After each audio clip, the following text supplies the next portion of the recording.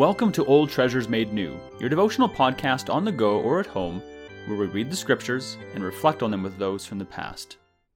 Today we'll be reading Mark chapter 1, verses 1 to 8, and then through J.C. Ryle's expository thoughts on Mark.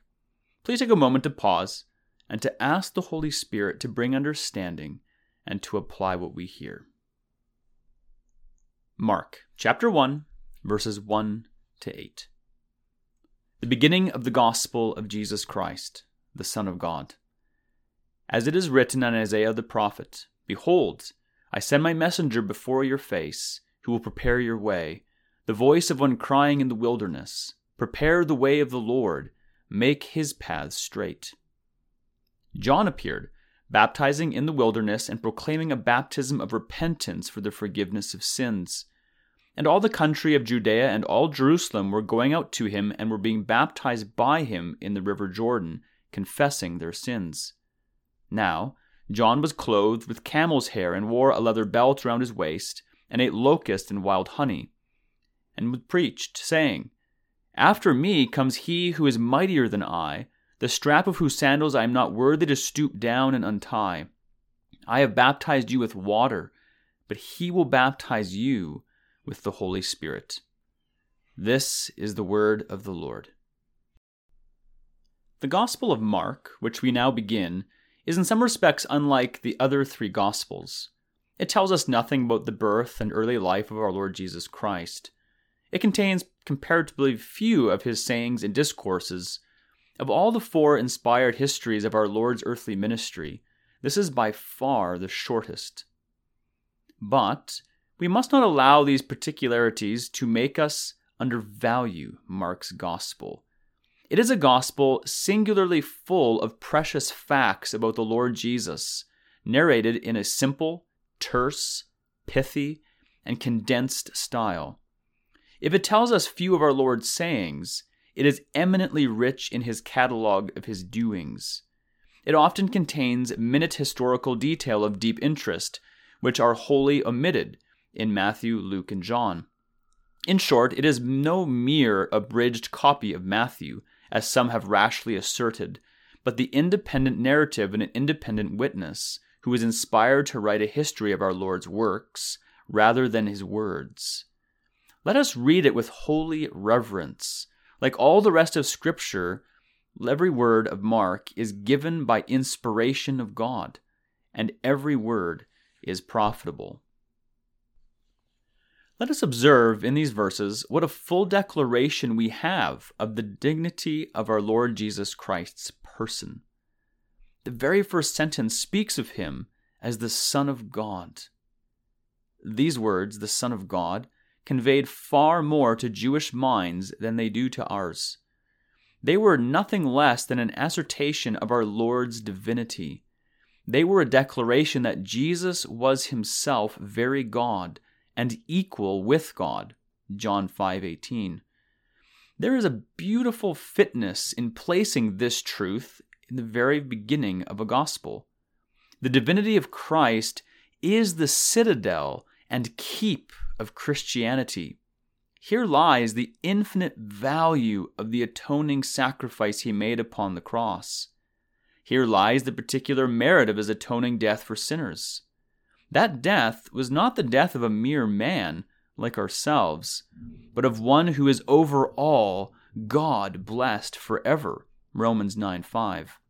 We need not wonder that the sufferings of one person were a sufficient propitiation for the sins of the world when we remember that he who suffered was the Son of God. Let believers cling to this doctrine with jealous watchfulness. With it, they stand upon a rock. Without it, they have nothing solid beneath their feet. Our hearts are weak. Our sins are many. We need a Redeemer who is able to save to the uttermost and deliver from the wrath to come. We have such a Redeemer in Jesus Christ. He is the mighty God. Isaiah 9:6. Let us observe in the second place how the beginning of the gospel was a fulfillment of Scripture. John the Baptist began his ministry as it is written in the prophets. There was nothing unforeseen or suddenly contrived in the coming of Jesus Christ into the world. In the very beginning of Genesis, we find it predicted that the seed of the woman should bruise the serpent's head, Genesis 3:15. All through the Old Testament, we find the same event foretold with consistently increasing clearness. It was a promise, often renewed to patriarchs and repeated by prophets, that a deliverer and redeemer should come one day. His birth, his character, his life, his death, his resurrection, his forerunner were all prophesied of, long before he came. Redemption was worked out and accomplished in every step, just as it is written. We should always read the Old Testament with a desire to find something in it of Jesus Christ. We study this portion of the Bible with little profit if we can see in it nothing but Moses and David and Samuel and the prophets. Let us search the books of the Old Testament more closely. It was said by him whose words can never pass away, "These are the scriptures that testify about me." John 5:39. Let us observe in the third place how great were the effects which the ministry of John the Baptist produced for a time on the Jewish nation. We are told that people from Jerusalem and from all over Judea traveled out into the wilderness to hear and see John. And when they confessed their sins, he baptized them in the Jordan River. The fact here recorded is one that is much overlooked. We are apt to lose sight of him who went before the face of our Lord, and to see nothing but the Lord himself. We forget the morning star in the full blaze of the sun. And yet it is clear that John's preaching arrested the attention of the whole Jewish people and created an excitement over all Palestine. It aroused the nation from its slumbers and prepared it for the ministry of our Lord when he appeared. Jesus himself says, "He was a burning and a shining light. You were willing to rejoice for a season in his light." John 5:35. We ought to remark here of how little dependence is to be placed on what is called popularity. If ever there was one who was a popular minister for a season, John the Baptist was that man. Yet of all the crowds who came to his baptism and heard his preaching, how few, it may be feared, were converted. Some, we may hope, like Andrew, were guided by John to Christ, but the vast majority, in all probability, died in their sin. Let us remember this whenever we see a crowded church. A great congregation, no doubt, is a pleasing sight, but the thought should often come across our minds, how many of these people will reach heaven at last? It is not enough to hear and admire popular preachers. It is no proof of our conversion that we always worship in a place where there is a crowd. Let us take care that we hear the voice of Christ himself and follow him. Let us observe in the last place what clear doctrine characterized John the Baptist's preaching. He exalted Christ. "There comes one mightier than I after me." And he spoke plainly of the Holy Spirit. "He shall baptize you with the Holy Spirit." These truths had never been so plainly proclaimed before by mortal man. More important truths than these are not to be found in the whole system of Christianity at this day. The principal work of every faithful minister of the gospel is to set the Lord Jesus fully before his people and to show them his fullness and his power to save. The next great work he has to do is to set before them the work of the Holy Spirit and the need of being born again and inwardly baptized by his grace. These two mighty truths appear to have been frequently on the lips of John the Baptist. It would be well for the church and the world if there were more ministers like him. Let us ask ourselves as we leave this passage, how much we know by practical experience of the truths which John preached. What do we think of Christ?